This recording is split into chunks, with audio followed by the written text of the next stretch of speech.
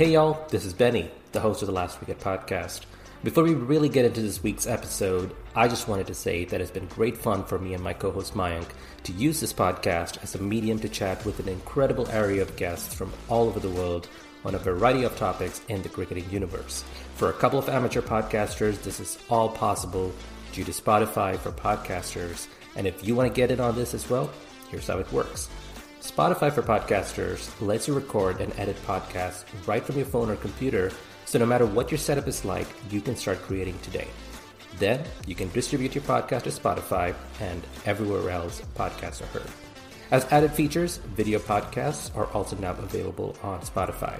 And when you want to take conversations with your fans to the next level, Q&A and polls are the best way to get them talking. With Spotify for Podcasters, you can earn money in a variety of ways, including ads and podcast subscriptions. And best of all, it's totally free with no catch. So if you have an idea for a podcast, give it a try. Download the Spotify for Podcasters app or go to www.spotify.com/podcasters to get started.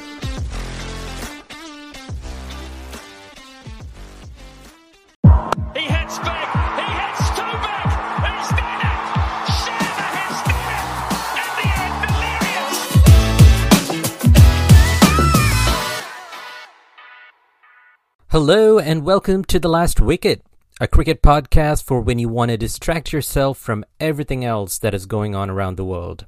I'm your host Benny, and I'm very excited to present our guest for this week, former Sussex bowler Lewis Hatchett. Now, Lewis only played professional cricket for 6 years before retiring at the age of 26, but his story is one of perseverance, resilience, and single-minded drive. Having been born with a medical condition called Poland syndrome, the odds were always against Lewis from the time he decided to get into cricket.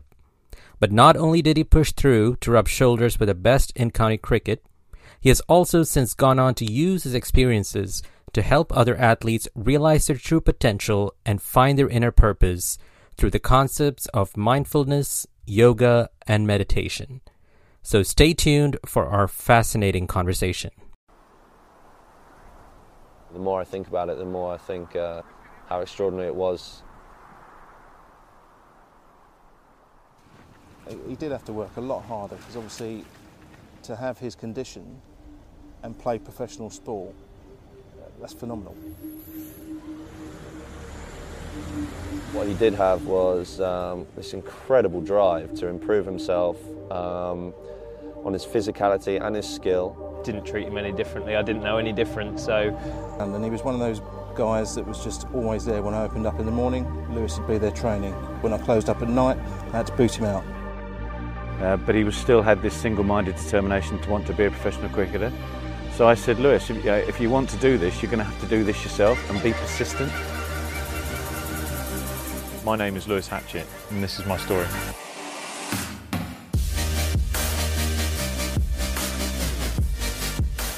Hello, Lewis. Welcome to The Last Wicket. Thank you for joining us today. Pleasure to be here. So we are very excited to talk with you. Well, in this case, it's just me today, but especially since I came across your story and heard about all that you've been through and what you've been up to these days. I've been wanting to talk with you. Like I mentioned before we started rolling, I consider myself to very religiously read through Cricinfo's updates, and I've been doing so for years. And I kind of vaguely remember reading about your retirement like many, many years ago, but it didn't really click in my head till I came across your profile recently. So let's get into it. Poland syndrome, it's something that I've only read about in medical textbooks, and I've never actually met anyone who's been diagnosed with that. For the benefit of those who are not familiar with it, can you tell us what Poland syndrome is and how that shaped your childhood? Yeah, sure. Well, congratulations on finding a textbook where you were at least delving into the knowledge of it for starters. That's there's not many people that do that. Yeah, look, Poland syndrome is a pretty rare condition. So it's 1 in 100,000 have it. It's twice more common in men, or 3 times more common in men than it is in women.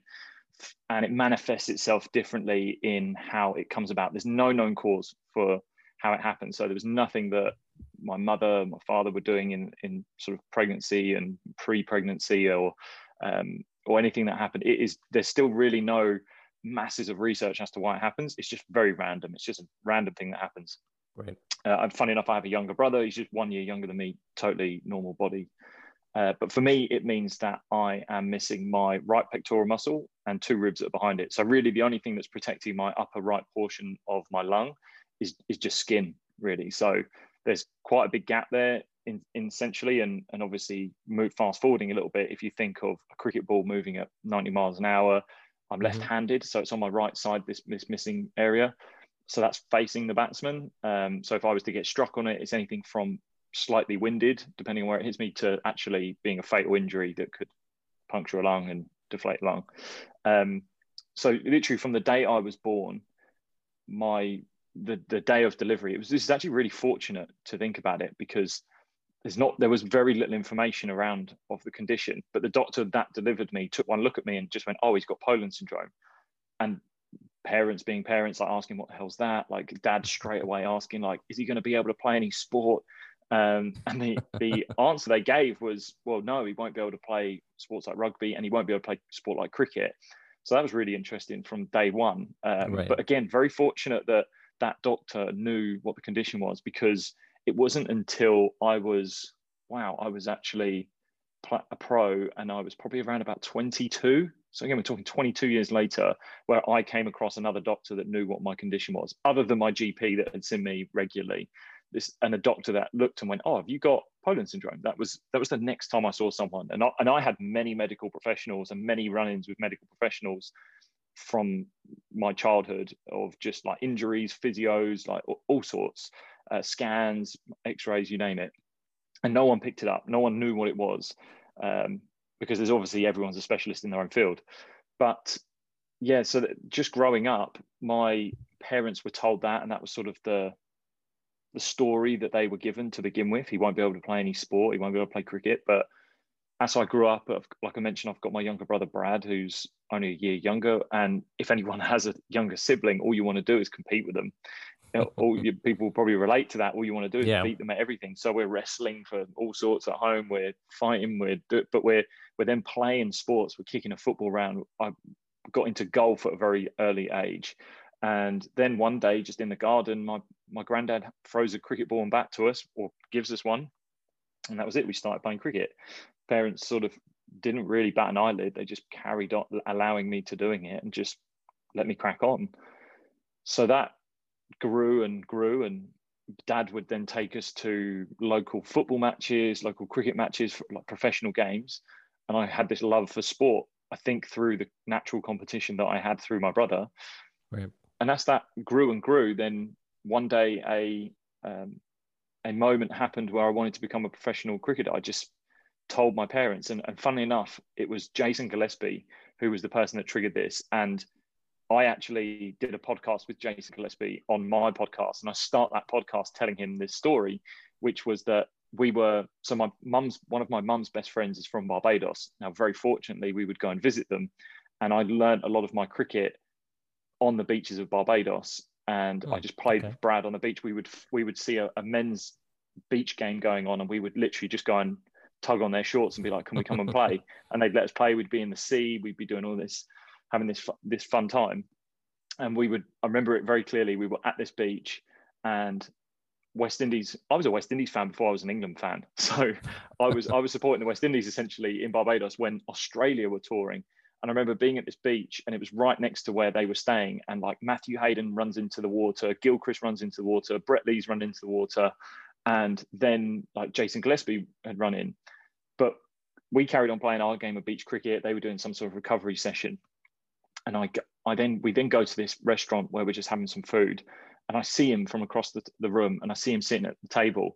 And like apparently then and there, I just went, bang, I want to be a professional. I want to be like him. I just want to be a professional cricketer. And like that was the crystallizing moment for me. So came back home, and then it was all about, how do we get there? How do I try to achieve this dream? And put into place sort of like the next steps. So for me, it was trying to get onto the the representative side of my home county, Sussex, and Right. fighting my way through a trial process. And I remember turning up to that trial and being the worst cricketer there. Like, I was no good compared to these were kids that were coming from private schools. They were getting some of the best coaching, and I was nowhere near this. My school didn't have cricket, so I didn't learn cricket at school. I had like secondhand kit and was just way behind in terms of where they were at. But I remember being in that room and seeing like 100 odd kids that were trialing for these 15 spots, and I thought, okay, I can't beat them on how good they are as cricketers, but the thing I can do is I can show the coaches that I want to get better. I can show them how good I want to be. So I would just ask questions to these coaches all the time. I just nag them daily and regularly. And I know now I would have annoyed them, but I was at least showing them I was willing to get better. I just wanted to get better. And then when they announced the squads, I was literally the last name on that squad list. I'd managed to like scrape my way in. But even at that representative level, I didn't get much of an opportunity. I didn't make it at the top in that sort of team. I was about 14, 15 years old, and I just wasn't getting opportunities. So Dad said, right, you need to stand out. You need to go and find a way to stand out from the crowd. And the only way you can do that is if you go and ask the professional squad. So the Sussex pro team, go, here's the phone, here's a number, call up the pro squad and ask if you can go and practice with them tomorrow, because you're not getting a go in your youth age group. Go and show them something else. I was like, you're a madman. And I remember being in like this room in their house where I was in their bedroom, actually, like just sweating and rehearsing my lines of what I would say to him on the phone, and terrified of coming out of the room, waiting for my dad to give an answer, because I was like, I'm a terrible liar. I can't even lie that I've done this. So I'd punch in the number, call up the coach and be like, can I come and train with you tomorrow? And they're like, no. It's flat no. So next day, Dad gives me the phone, same routine, call them up, get a no, and then we just go through this routine over and over, and it was terrifying. And if someone didn't pick it up, someone else would, or if someone didn't pick it up, he'd give me another number. And I just remember going through that process so much and just being like, not again. But I carried on. I just persisted with it until one day they said, yep, someone's injured and someone's not available. Come in and help out, like carry drinks. And so I'm there in the changing room with all these guys I was trying to get autographs off the night before, stuck to the wall through sheer fear, and trying to help them out at training. But ultimately I was in that process. I was in there because I was trying to learn off the best. I was just trying to see what the best did. How do they do this? How do they train? How do they move? What do they eat? What do they say? How does this whole thing work? And I was, again, like I said, I was no good, but I did that because I did it once. I got in my foot through the door. They actually allowed me to keep coming back, and I was just helping out. And one day, my back went, and I couldn't walk. I couldn't bend over. I was in pain, and it turned out I'd fractured my back. And that was the first time my body had failed me. And I then spent the next 2 years rehabbing my back to full fitness. And I worked as hard as I possibly could in order to get myself back to full fitness, to give myself an opportunity. I saw everyone that I was trying to chase into becoming a pro go off and start to sign pro contracts. And I was stuck in a corset that was holding my spine in place to let it heal, and having to do all this fraction. But I made a commitment there that my body had failed me, and I didn't want it to do that ever again. And I wanted to be known as one of the fittest players in that squad, because if they weren't going to select me on cricket, I could accept that, but I couldn't accept them using my body against me and saying that my body wasn't good enough and my physicality wasn't good enough. So that was a very tough moment in my life, because I nearly lost cricket. I spent 2 years not playing it. So 2 years, no one's seeing me. And that's when I really started putting in some hard yards.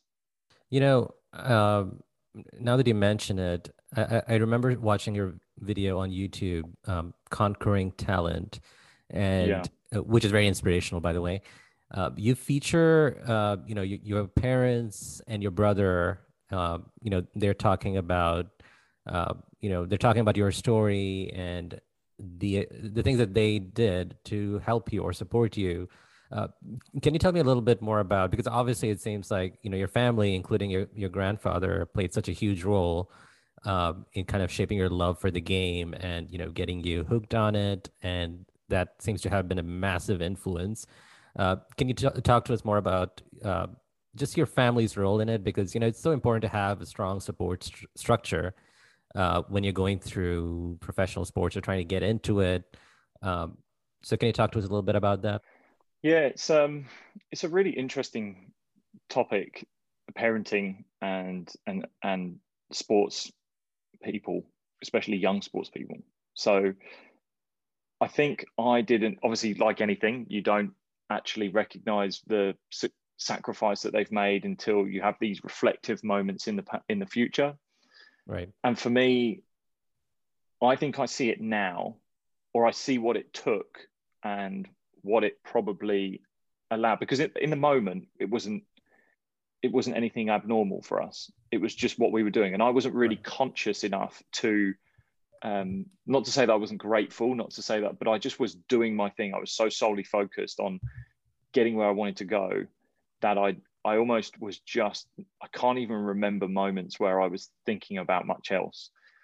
And the lifestyle that we had around it, so sacrificing holidays or spending time with family, having certain get-togethers, or me going out with my friends and doing things with my brother, everything that we did around our lives was built around me playing cricket, both. And it helped because my brother was playing cricket as well. Like he actually made it into a county setup. He's a very good cricketer. Like, if I'm brutally honest, he's definitely a better cricketer than me. I think he made that claim. I'm pretty sure he made that claim in the video. He did, yeah. So we won't go too much into it, but like he was definitely a good enough cricketer. But that in itself is a good story and a good analogy, like, of the difference between actually having out and out ability and drive to get there. I had the drive, he had the ability, the drive won, and that was ultimately our story. But from a family and a broader perspective, I didn't really see all of the sacrifices that were gone until, like, a good example is a young county player that I'm working with. And I've done it with other players in the past at the representative level, and even from a coach, and even from sort of being around coaching setups at representative level. This kid, that he was out in Australia, and he wanted to represent the state. Okay, so he wanted to be in a state team, and he's got game after game coming up. And even in Australia, they don't play that much. They don't play many games at a young age. It's just, they're very sparse. So he knew that there was a game coming up that was really valuable, but like, he chose to go on holiday with his parents and go away. Now, you could say, like, he doesn't really have a say in the matter. Like, his parents are going to take him no matter what.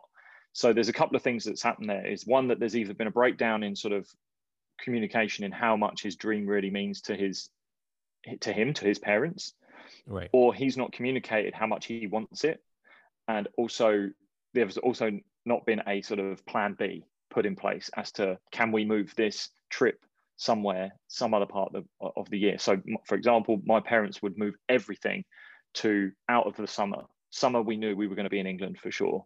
Now, if we were going to go away or go visit friends or do anything that was where they would get their respite, my parents' respite from all the hard work that they're doing, working and building their businesses, and they would wait until we were done in that summer.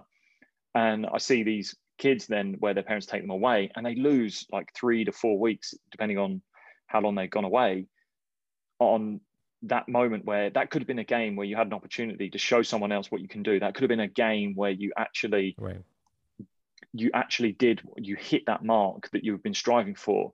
But now you're back. You're like, or if you look at it the other way, you've given someone else the opportunity. Right. That was the one thing I never wanted to do, was give someone else an opportunity to show what they could do over me. That sounds very selfish, but if you do genuinely want to make it to the top, you have to have that sort of selfish drive. And that's really how we looked at it. But luckily, my parents were driven in allowing it to be the thing that we all wanted. Essentially, they would never let me do anything that I didn't want to do.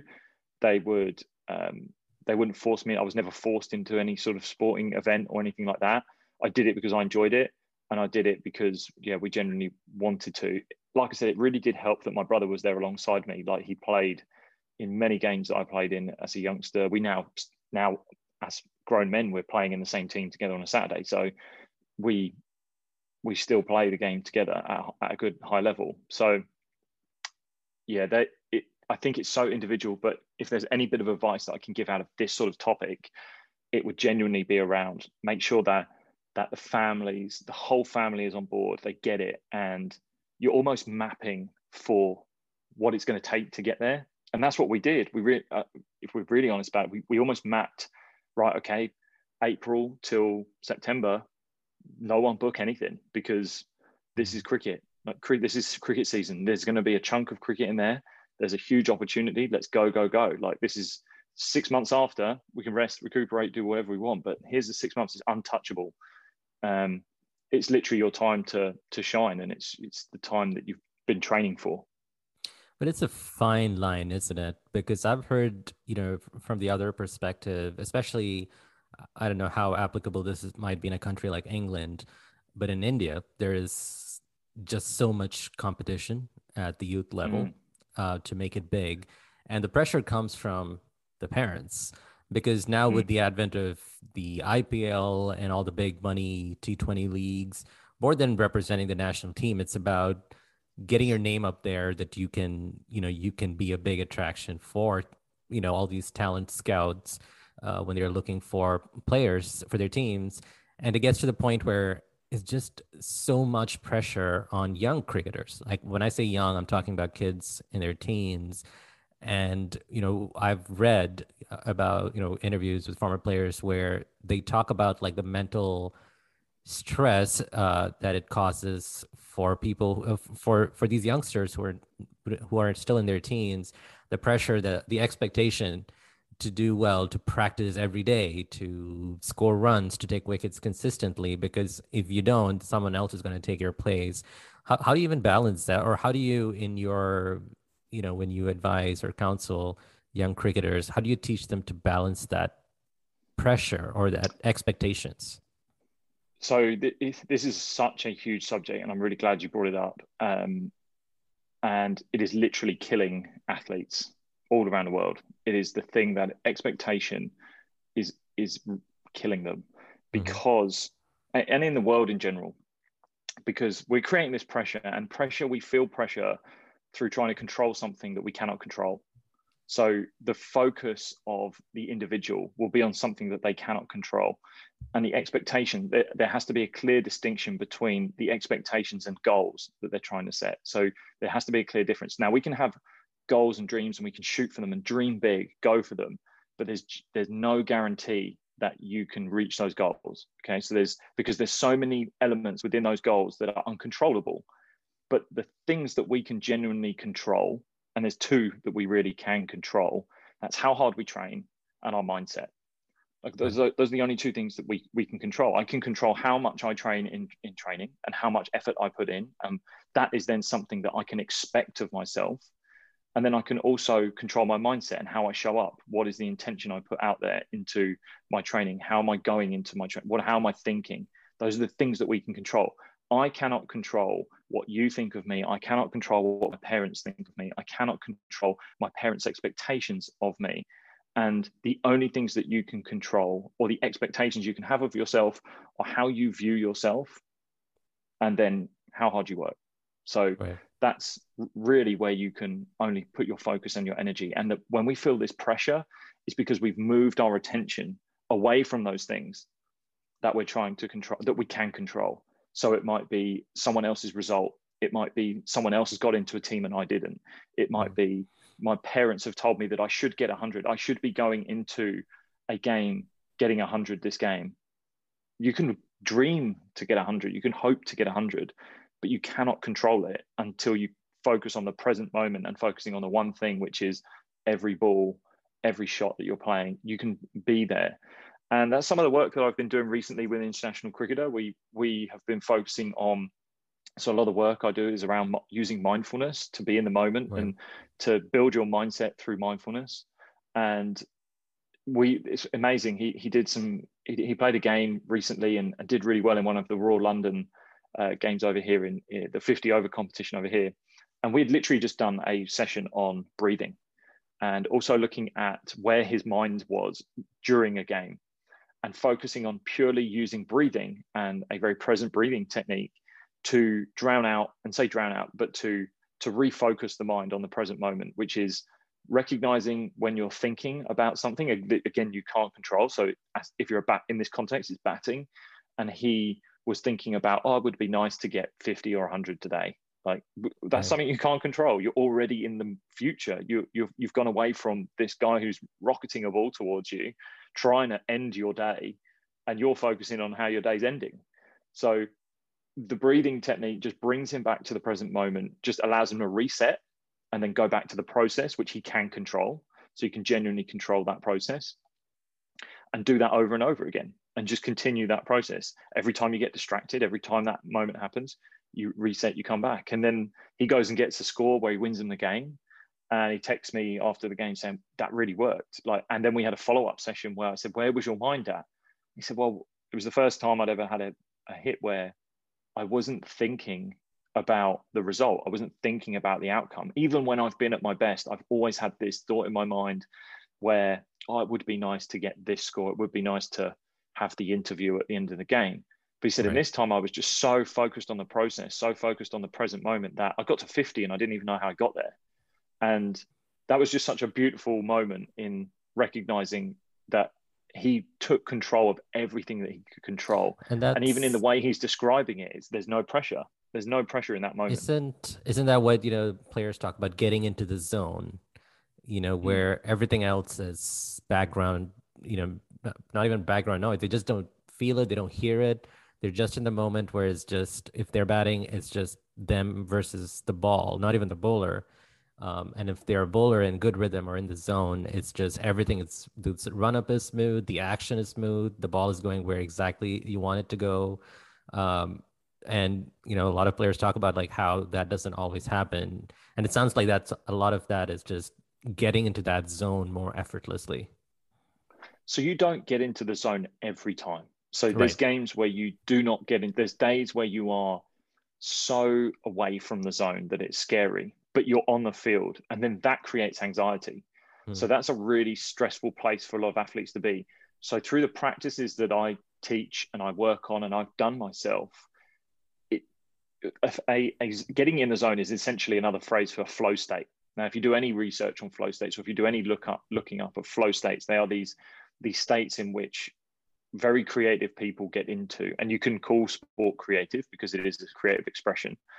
And they get into these creative flows where you're literally at your best. You're almost untouchable. But the funny thing is that all of the interviews that are given after the moment of when it happened is they're very, on the reflection, is like they almost don't know how they did it. It's like, I was on autopilot, I don't know how I did it.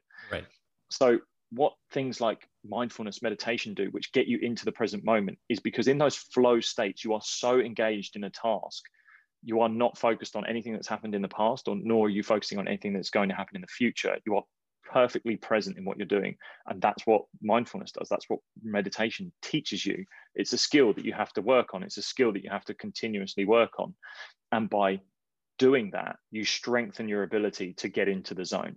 So it's the same way you practice anything else in your life, the same way you would practice running a sprint, running a marathon.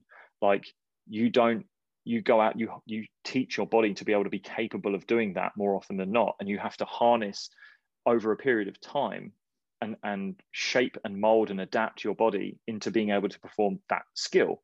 So it's the same when it comes to the mind. The more you practice it, the more you actually get into a present state and you get into a totally focused state, then the more often the chances are that you will get there. Now it's this, again, if we use like a sprinter or a marathon runner, you can train your body perfectly, but sometimes on the day it's just not there and sometimes a bit off. And that's where you might need to use a little bit more mental energy, like grit, determination, to just pedal that little bit hard, strike the floor a little bit hard and run that little bit hard and really use mental grit to get through. And that's sort of it. But some days you hear of athletes going like, oh, it just clicked and it was perfect. And that was it. And that's them being perfectly present. So just by doing that practice and performing those practices, you just open the door for it being a experience that happens. So an experience that you can hope to happen more often. And it's not a coincidence. It really isn't a coincidence. It's the same thing if you look at any professional cricketer that I've known that's trained at this really intense level. It's not luck when it comes off in a game, like whether it's Ben Stokes in the World Cup final, Ben Stokes at Headingley in the Ashes. It's not a coincidence, because there was so much media around how hard he had worked at the time. Like, he had come out, and I think every interview I ever heard him talk leading up to those matches was about how much he put into his fitness and how much he had really knuckled down into his training. So, and that just translated into the arena. So it really is focus. If this is an issue for you as a person, and you're struggling with distraction, nerves, and your mind is taking control, it sounds like you just need to strengthen your mind. It sounds like you just need to harness that energy and really focus on it being another form of your training, because the skills, they're fine, they'll come and go and you can improve them, but it's just probably the one little bit that you may not be focusing on to unlock the next level for yourself. I briefly want to go back into your career, when you were playing with top class cricket with Sussex for 6 years, because you kind of briefly mentioned about how you deal with people's expectations or how they may see you. Now, obviously, when you joined, you may have, or you may not have, that'll be interesting to learn. Did your coaches and teammates treat you any differently because of your diagnosis? Did you let that ever, affect you in any way? Yeah, so I kind of go back to the story I was telling, and just after I got injured, when I got this first back fracture, I made that decision to become super fit. But what it also taught me and allowed me to learn was this hard work and ultimately persistence, resilience, that of really putting in and being uncomfortable and grinding out hard work in moments when I really didn't want to do it. Because in that 2-year period, I was sacrificing even more. When I was getting older, like I was 18 years old, when my friends were out partying, I was training. When people were going away on holidays with my friends, I was back in the UK in sort of the pain cave that was the gym, and really working on my physical work or out in the nets and improving that. But what that also showed people was like how much I wanted it. And it showed that I was this type of personality and driven.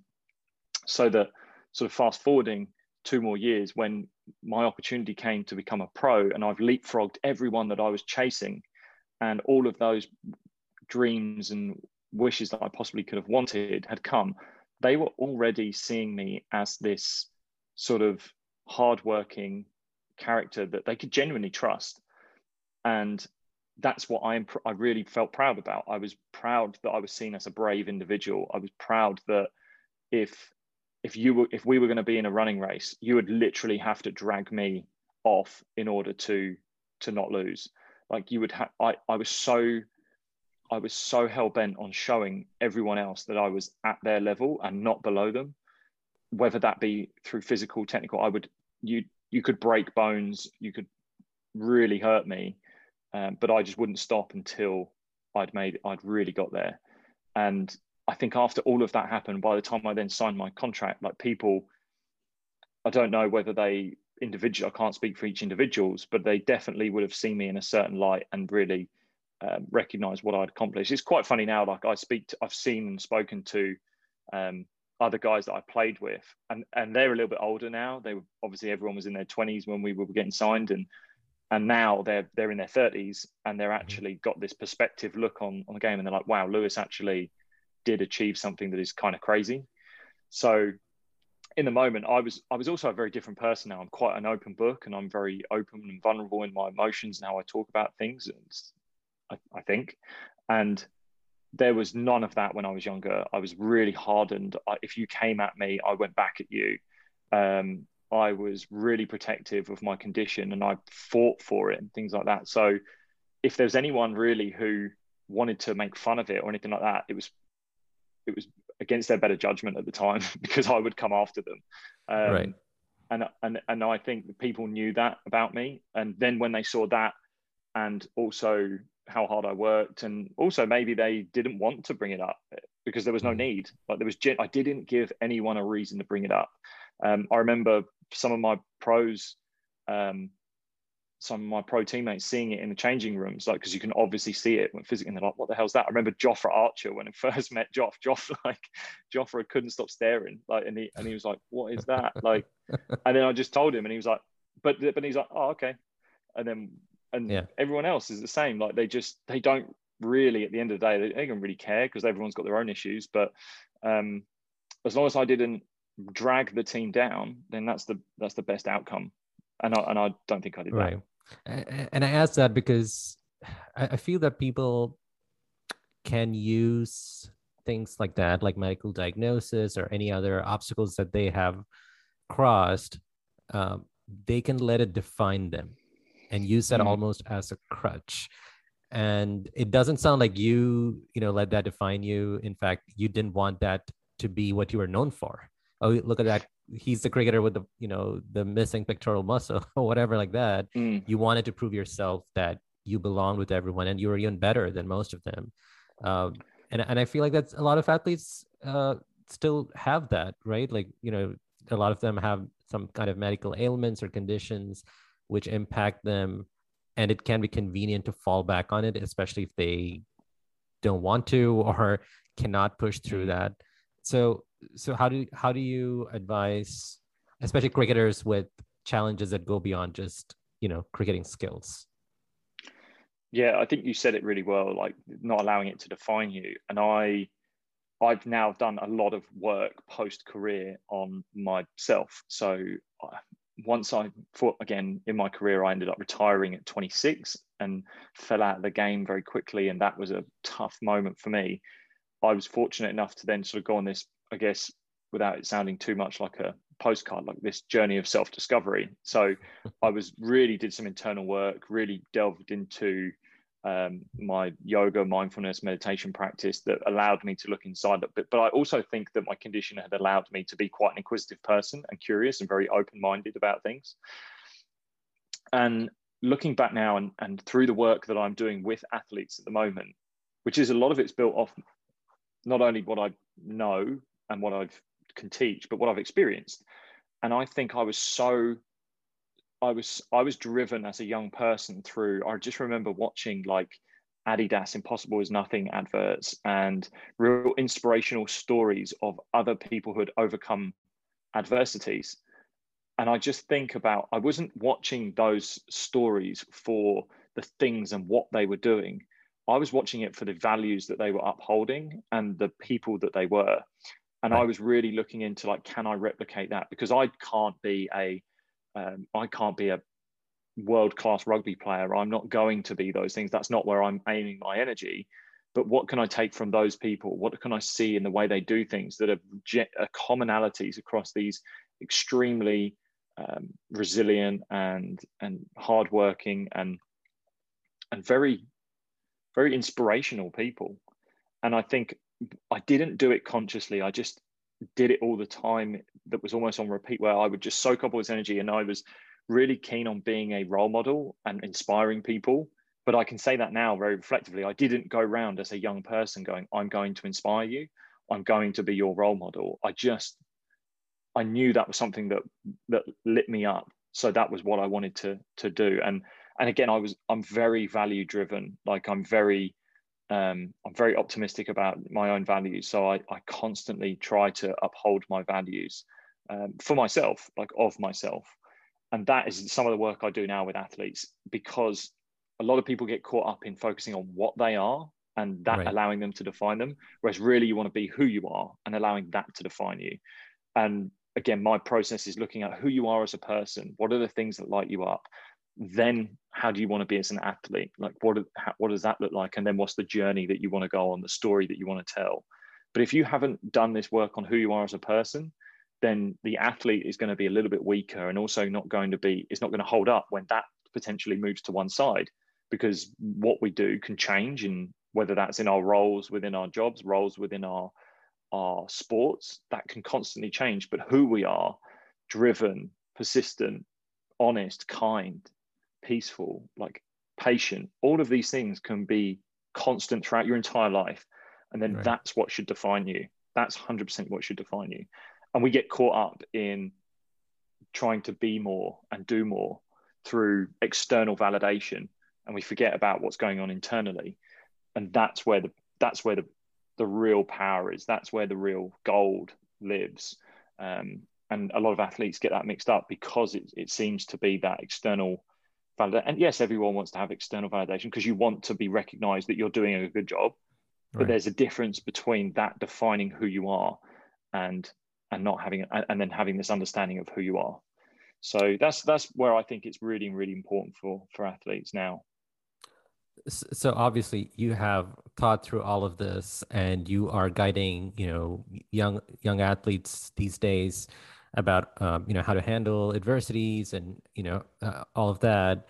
But I'm curious if you've always felt that way because, obviously you retired at the age of 26, Mm-hmm. um, because of medical advice. And I think it was another back injury. Yeah, so my back eventually went again. Right. I have this one vertebrae, and it's tough to say. It probably is my condition and the imbalances in my body. So my left side being a lot more stronger than my right. So this left side of my one of my vertebrae was basically constantly getting fractured, micro fractured, and like just quick science lesson, like every time you fracture a bone, it grows back stronger.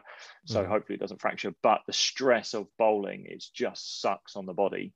And the stress that was happening on this one part of the bone, eventually with this huge bony growth that had happened where it was really, really strong, that cracked even more than it ever had. And it was when the surgeon said, like, look, that's moving its way towards spinal cord and this shouldn't be happening, but it is.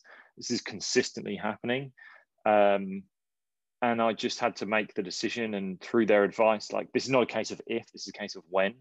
Right. And that for me, like, just not being able to use my body in the future, like I could say I'm up against it already with my body, but like I'm didn't want to be up against it any more than I already was. And yeah, it's not, do you know what, Benny, it's nothing that's, it's not easy. Like it's a process that I really never wish upon anyone, but I know it's going to happen in the future. I struggle with it today, like, because I'm fit and well, like I'm genuinely fit and well. Like I play cricket on the weekends. I can just play the highest level of amateur cricket that we possibly can offer here in England and in Australia. And I can't get paid to play the game, and I just watch games now over here in the UK and I'm like, geez, I'm right in my prime. Like I'm bowling better than I ever have in these games. I'm bowling better now than what I was when I was a pro. And I just want to jump over the fence. And that's, a lot of people tell me, like, you can't think like that. You shouldn't think like that. But I'm knowing what I know, I have to think like that. I have to allow these thoughts to be there, because if I try to hide them and suppress them, I let them manifest in another way that's not going to be helpful for me. It could be anger with my friends, my family, my girlfriend. It could be anyone. And that is unhelpful. So as long as I just go, do you know what? This sucks. And this is something that I'm going to have to live with for the rest of my life. But as long as I talk about it, I make it real, and I can do that. That's how I see that whole experience for me. But when you had to, when you decided, okay, I have to retire now, I can't, keep playing at this level anymore. You mentioned that, you went through this phase of an identity, feeling like you've lost your identity and this period of uncertainty. And how did you deal with it? Like in that immediate aftermath, like what was that journey for you? So it's a real dark place. And I think every athlete's going to go through it, whether you're a cricketer, rugby player, Olympic athlete, anything. Because what happens is you identify your life with the thing that you do. And for me, it was the question of what are you up to? Something so simple terrified me, because I could not give an answer that I would like reel off straight away, which would be, oh, I've got this cricket match coming up. We've got training in 3 days. We're traveling away here. I've got this coming up, and then I'm going to go away and play cricket. I literally would reel off like my next 6-month diary. And I'm like, the answer to it was, I don't know. I just hope you don't ask me that question next, because I don't really have an answer right now. And I actually count myself as one of the lucky ones, because I probably had a little bit of an eye subconsciously on something else in the future, and knew that I would go into something in the future. But I was massively dealing with thoughts of what if, can I still do this? How can I make this situation better? Like I can still do this. Like this is not the end. And you're sticking with this perseverance of this attitude, like I will.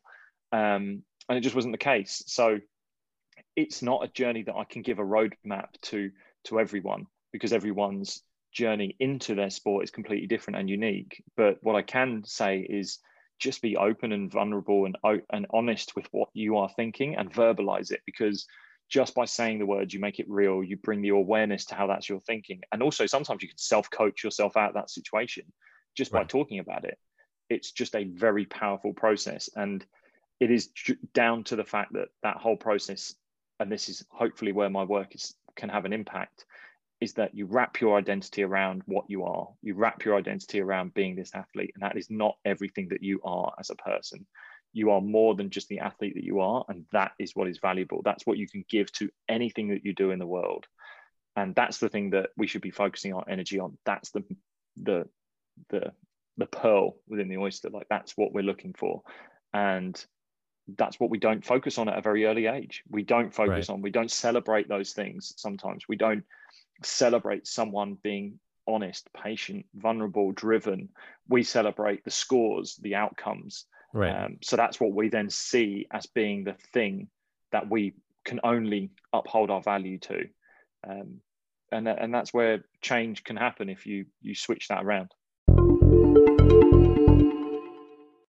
So let's talk about, the work that you are doing. I know that you have developed or started an app called Sport Yogi. Obviously there is such a huge market now for fitness and mindfulness apps. So what is different about Sport Yogi? What is the goal for you through this app? So this came out of my own frustration when I pretty much was still a pro and I was looking for yoga. And again, I mentioned this story in one of my podcasts with England bowling coach John Lewis, and it was him as one of my teammates at the time and one of my roommates that had said I was getting injured. Well, this is what I thought he was giving me the advice for. It turned out something different, but he was giving me the advice for. So I thought I was getting it. Well, I was getting injured all the time. I was getting like little muscle tears and tearing my hamstrings and stuff like that. And I was like, I'm very inflexible. I'm very strong, but I'm not very flexible. So John said, do yoga. Yoga's meant to improve your flexibility. Why don't you try it? And I was like, look, I'm not a monk ready to join the ashram just yet. So I'm not doing this right now. And he said, well, look, just give it a go. Like, it's going to be beneficial to you. And X, Y, Z. So one day I went and just typed in yoga for athletes online, and there was literally nothing. There was very little out there. There was a couple of DVDs, which I ended up buying, but it was all some very fit yogi bendy fella on a beach in Hawaii somewhere, that was running you through this very holistic process. And I grinned and bared it, and I would hide in rooms to not show anyone that I was doing it. I remember going to hotel rooms and to hotels and checking in last and asking if they had a conference room that I could go and do yoga. I remember being in this conference room in Durham, and I was in the pitch black doing my yoga. And like someone came in and like turned on the lights and just gave me this almighty fright. But all of this was just, eventually it had a massive impact. I went from getting injured every 3 months with soft tissue injuries to not getting one in 18 months. So I had a massive change, no change in training, just a huge effect of like, and obviously from a professional's point of view, like I was performing more, I was getting in front of coaches more. My performance goes up because I'm resting, recovering, I'm getting better. Essentially, I'm getting more opportunities to play, which then enhances my chances of getting a new contract. So everything was rolling well, and off simply spending 10 to 15, 20 minutes on looking after my body. But I also felt this connection with how my mind was feeling, and I could recognize that meditation was never something that I wanted to get into. I never wanted to be able to sit still. I never wanted to be able to sit there with my thoughts. I didn't really ultimately like myself, so I didn't want to listen to what I had to say about myself. And I would never really sit down. I was an athlete. I wanted to move. But yoga, the movement, the being able to stretch my body out, then gave me a bit of a gateway to be able to open up to mindfulness and meditation. And once I finished playing, again, I was still practicing, and I was using it as a tool to heal my body from my injury. And it was a girlfriend at the time that said, like, why don't you just go and train as a yoga teacher? Like, and I never really associate myself as a yogi, because I was like, that for me just gave the connotation of that I was this, again, super uber spiritual person. And I was like, no, I'm an athlete. I'm with the boys. Like, this is not who I am. Yeah. And she's like, well, go just become a teacher, like at least learn it. And I thought she's got a point. So I decided to travel all the way out to Hawaii and do this really immersive experience. I wanted to go to the very far end of that spiritual spectrum and engage with everything, because I wanted to know about it. I wanted to breathe it. I wanted to just completely be a part of it. And it was a very spiritual experience, and one that I will genuinely remember for the rest of my life. And then I came back and was like, well, how can I want to talk to athletes, like athletes who I want to be around, and that's where I want to take this.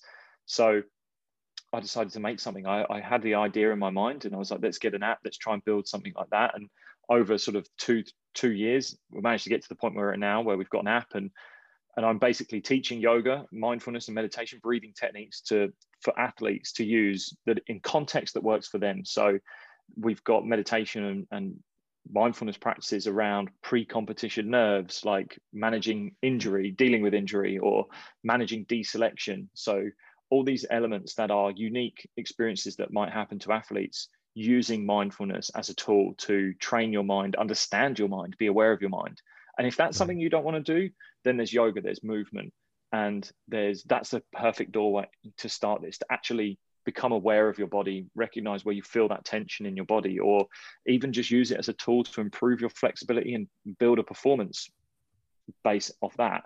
So that's where it's aimed at. It's purely aimed at athletes that are willing to do it. And obviously, like you said, the market's quite big. Like, there's huge scope for where it could go. And it's something that's very, very exciting. We're going through sort of like investment rounds at the moment, trying to seek investors over the last few weeks.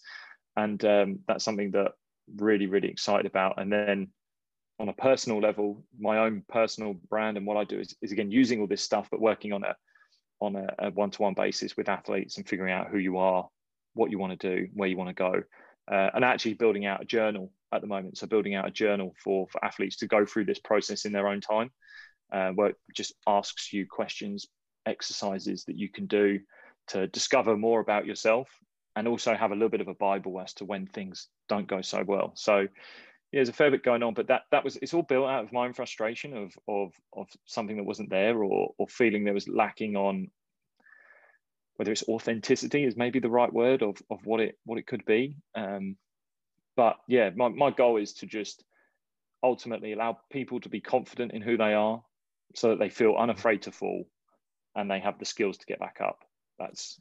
I can definitely see that adding a lot of value, especially to players in the modern age, because like, I mentioned earlier before we started recording, especially in the age of social media, with all the extra pressure that probably cricketers or athletes of other generations did not have to factor in, which is why I was also, very interested in your podcast, Raising Your Game with Lewis Hatchett.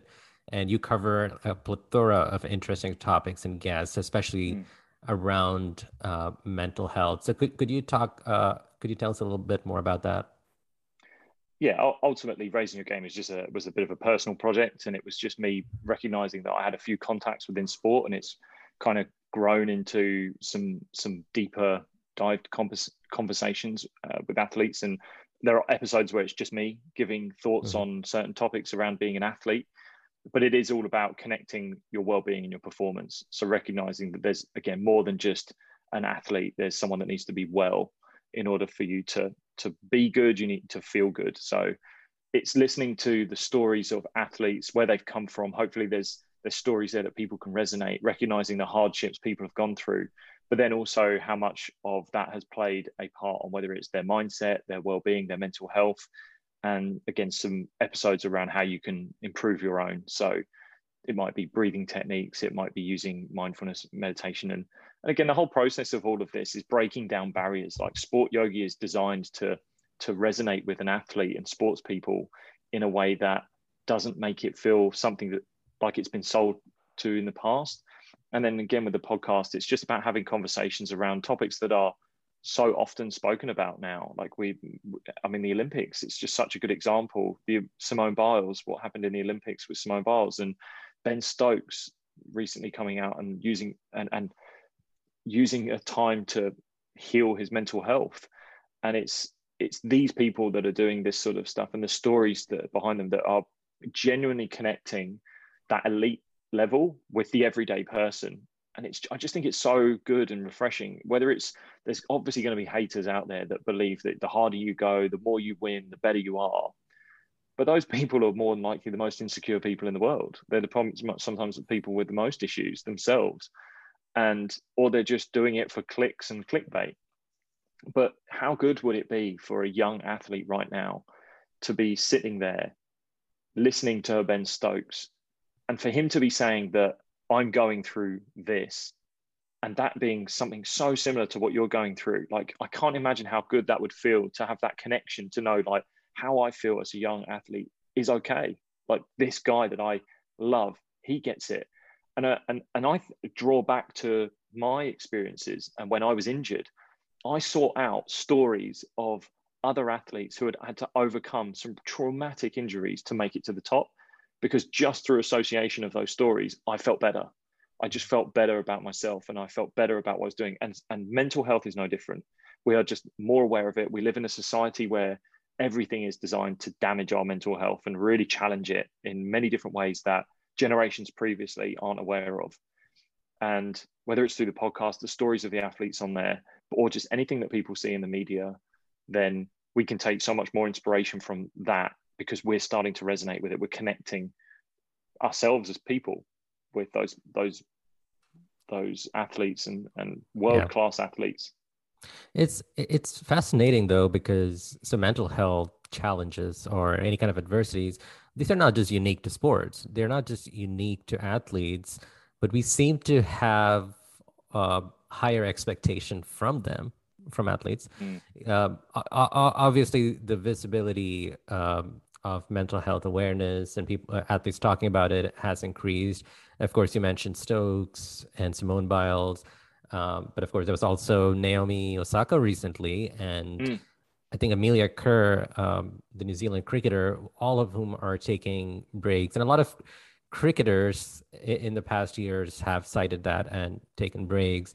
And it just shows that they're normalizing it, which is good. It's fine. If you had a physical injury and you're taking time off to recover from it, why not to deal with your mental health and make sure you're in a good frame of mind? I feel that stigma is still so huge, especially in India. The prevailing opinion is that, oh, this is not our problem. We don't have all these issues. We just suck it up and, we just push through it. We're just stronger mentally. So this stigma is still so hard to break. Why? Why do you think it's so hard to break? I think it's a generational thing. I think it really is. Like, the biggest thing that I can think of is that generation. It's like my parents' generation, the generation before that will see it as an us and them sort of type discussion. Like, you've got it. They may see the world that we live in, and the fact that you can order something off Amazon tomorrow and get it to the day after, or that day as well. They see that as a beautiful world to live in. Yes, that is. However, they're probably not looking at it or giving time to the perspective of the individual and looking at what they're going through on a daily basis, the social media that's out there, the negative hate that's out there. And I think the people that are creating that stigma need to spend either try to put themselves in the shoes of the individual. And if it's an older person that perhaps has kids, the next time you catch yourself speaking negatively about the mental health of an athlete out there, or almost falling into that stigma of what we're talking about and devaluing what these athletes are going through, just imagine if that was your own son or daughter. Just imagine what would you want people to be saying about them if they were going through that experience. Once you do that, it can change the way that whole, even if it just puts a spanner in the wheel for a moment to make them stop and think about what they're saying and doing. And that's all it takes. It just takes a little moment to create that awareness. It could be that defining moment for them. And I can't say why for globally, but I can say that I've seen, again, those we spoke about the expectations of parents. Are those expectations built off factual information and genuine reality? Because sometimes it can take parents to need to see reality first and ask pretty honest questions of whether it's their son or daughter. I've seen many parents that will genuinely think the world of their children and can't understand why they've not been selected, but they've not actually looked at it from cold hard facts or data. And because again, sport is quite easily data driven, especially cricket. So, and cricket is such a unique sport as well, because it is so heavily dependent on your mental state. There's so many things in our game that are out of your control. That's what makes it a mentally draining game, and one which we really struggle with. And if we don't, again, have that understanding of what we can and can't control in cricket, then we're going to be up against it, because it is a pandemic in itself. Cricket as a sport has a pandemic of people trying to control stuff they can't control, whether it's an umpire's decision, whether it hits the ball that's just moved off the pitch a little bit more than what it should have done. The ball swung a little bit more. The boundary's a little bit shorter on the left than it is on the right, and that fielder was just in, or he palmed it up and it went to another fielder. Whatever crazy thing that happens, we're trying to control stuff we can't control, and that drives us crazy. That just just ruins the game for us. So it's important to have a good, strong hold on what you can control as an individual, and then it allows everything to be much more of an adventure, and you can enjoy it a little bit more. And I really wish I knew all this stuff before I started. I really do, because it would have made everything so much more enjoyable. Right. But now you're using your experience to, pass that on to, younger athletes who, again, in this age, they just have to deal with a lot more than just stuff on the pitch, expectations and social media, dealing with like trolls on social media, or just dealing with mental health issues, dealing with depression or just anxiety, all those things. So, you're doing great work, and, that is very much appreciated. Now, before we wrap it up, though, is there something that you wish younger athletes these days, or do you feel it's not highlighted enough for younger athletes coming up these days, that they should be more aware of when they're trying to break into like professional teams or like top class teams? You wish that it was, you wish you knew that before when you were playing. Is there something that you want younger athletes to be aware of, or to just, learn? Yeah. So I think there's actually two things I would give here. Okay. One is I'm going to break the rule a little bit. So one is finding your own way, recognizing that your way to get there is unique, and there's so many different things in technique, and it's really brilliant that you can see this in high level sport. Like, there are so many different techniques that work. Bumrah for India, there was no way that people would look at Bumrah being as a bowler and being like, that is a traditional bowler, but hell, it works. Do you know what I mean? It's not the Brett Lee-esque like perfect technical run up and everything that's going on. It's this smorgasbord of things that are going on at one time. So knowing that how you do it, it hasn't got to look perfect, it's just got to work. Like, that's ultimately what it's got to be. So that's looking at the own unique way you do it. And again, once you've got your technical things, like, the best way I would look at that is just looking at the result first and then work your way back. Like, is the technique, am I hitting the ball on the floor for 4? Or am I hitting it up in the air? Like, so, okay, if I'm doing that and I'm hitting up in the air, maybe I have to look at my technique. But if the result is looking okay, then work on your mind, like work on strengthening your mind and keep the technique going. Yes, work on new shots, new things, or new balls, like keep going, but mentally strengthen. And then the last one would be, don't compare yourself to anyone else. It's very easy for young people to look at other athletes and try and mimic what they do. Make what you do super strong, and then get people to mimic you in the future. Like, there's things that I took from many different athletes to get me to a certain level, but I think I got caught up in some stages trying to do things like other athletes. Like, there's no way I could bowl like here in Sussex we have like Tamal Mills or Jofra Archer. Like, I can't do those sort of things that those guys are doing. So I need to make what I do, find my own unique strengths and make those my super strength. Figure out that one thing that's got you in that team that makes you unique, makes you strong, and then nail that down. Make that be your personality, the thing that you know. Don't try to focus on what everyone else is doing and try to mimic what they're already great at what they do. They're the best at what they can do. They're the best of themselves. So be the best of yourself. Well, that was well said. And on that note, Lewis, I want to thank you again so much for your time and for coming on The Last Wicket to talk about your story and all the work that you do. Again, it is very inspirational, and I really hope that, through your app and through your podcast and just through the work that you do, even in person with younger athletes, younger sports persons, that they really learn um, how to handle life, because nobody really wants to have problems. Nobody wants to have adversities in life, but it's just a fact of life that you are going to encounter it from time to time, and it just comes in different formats. So equipping youngsters to handle with that is so important in any walk of life, but especially in the field of sports, which has its own unique set of demands and expectations attached to it. So thank you for all the work that you do. And, thank you for coming on and talking to us about it. Pleasure. If anyone wants to reach out, I'm always available.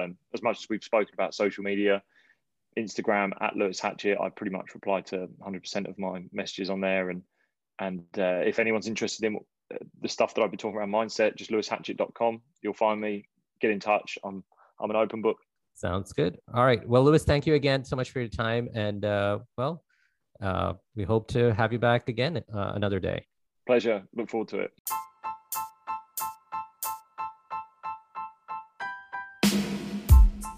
Well, that's it for this episode of The Last Wicket. Thanks again to Lewis for joining us. And do check out our show notes for links to all his social media handles, as well as information about his podcast and Sport Yogi app. Meanwhile, if you enjoyed this conversation, do rate and subscribe to this podcast to be notified of new episodes. Follow us on your social media feeds and leave us a voice message if you would like to share your thoughts with us.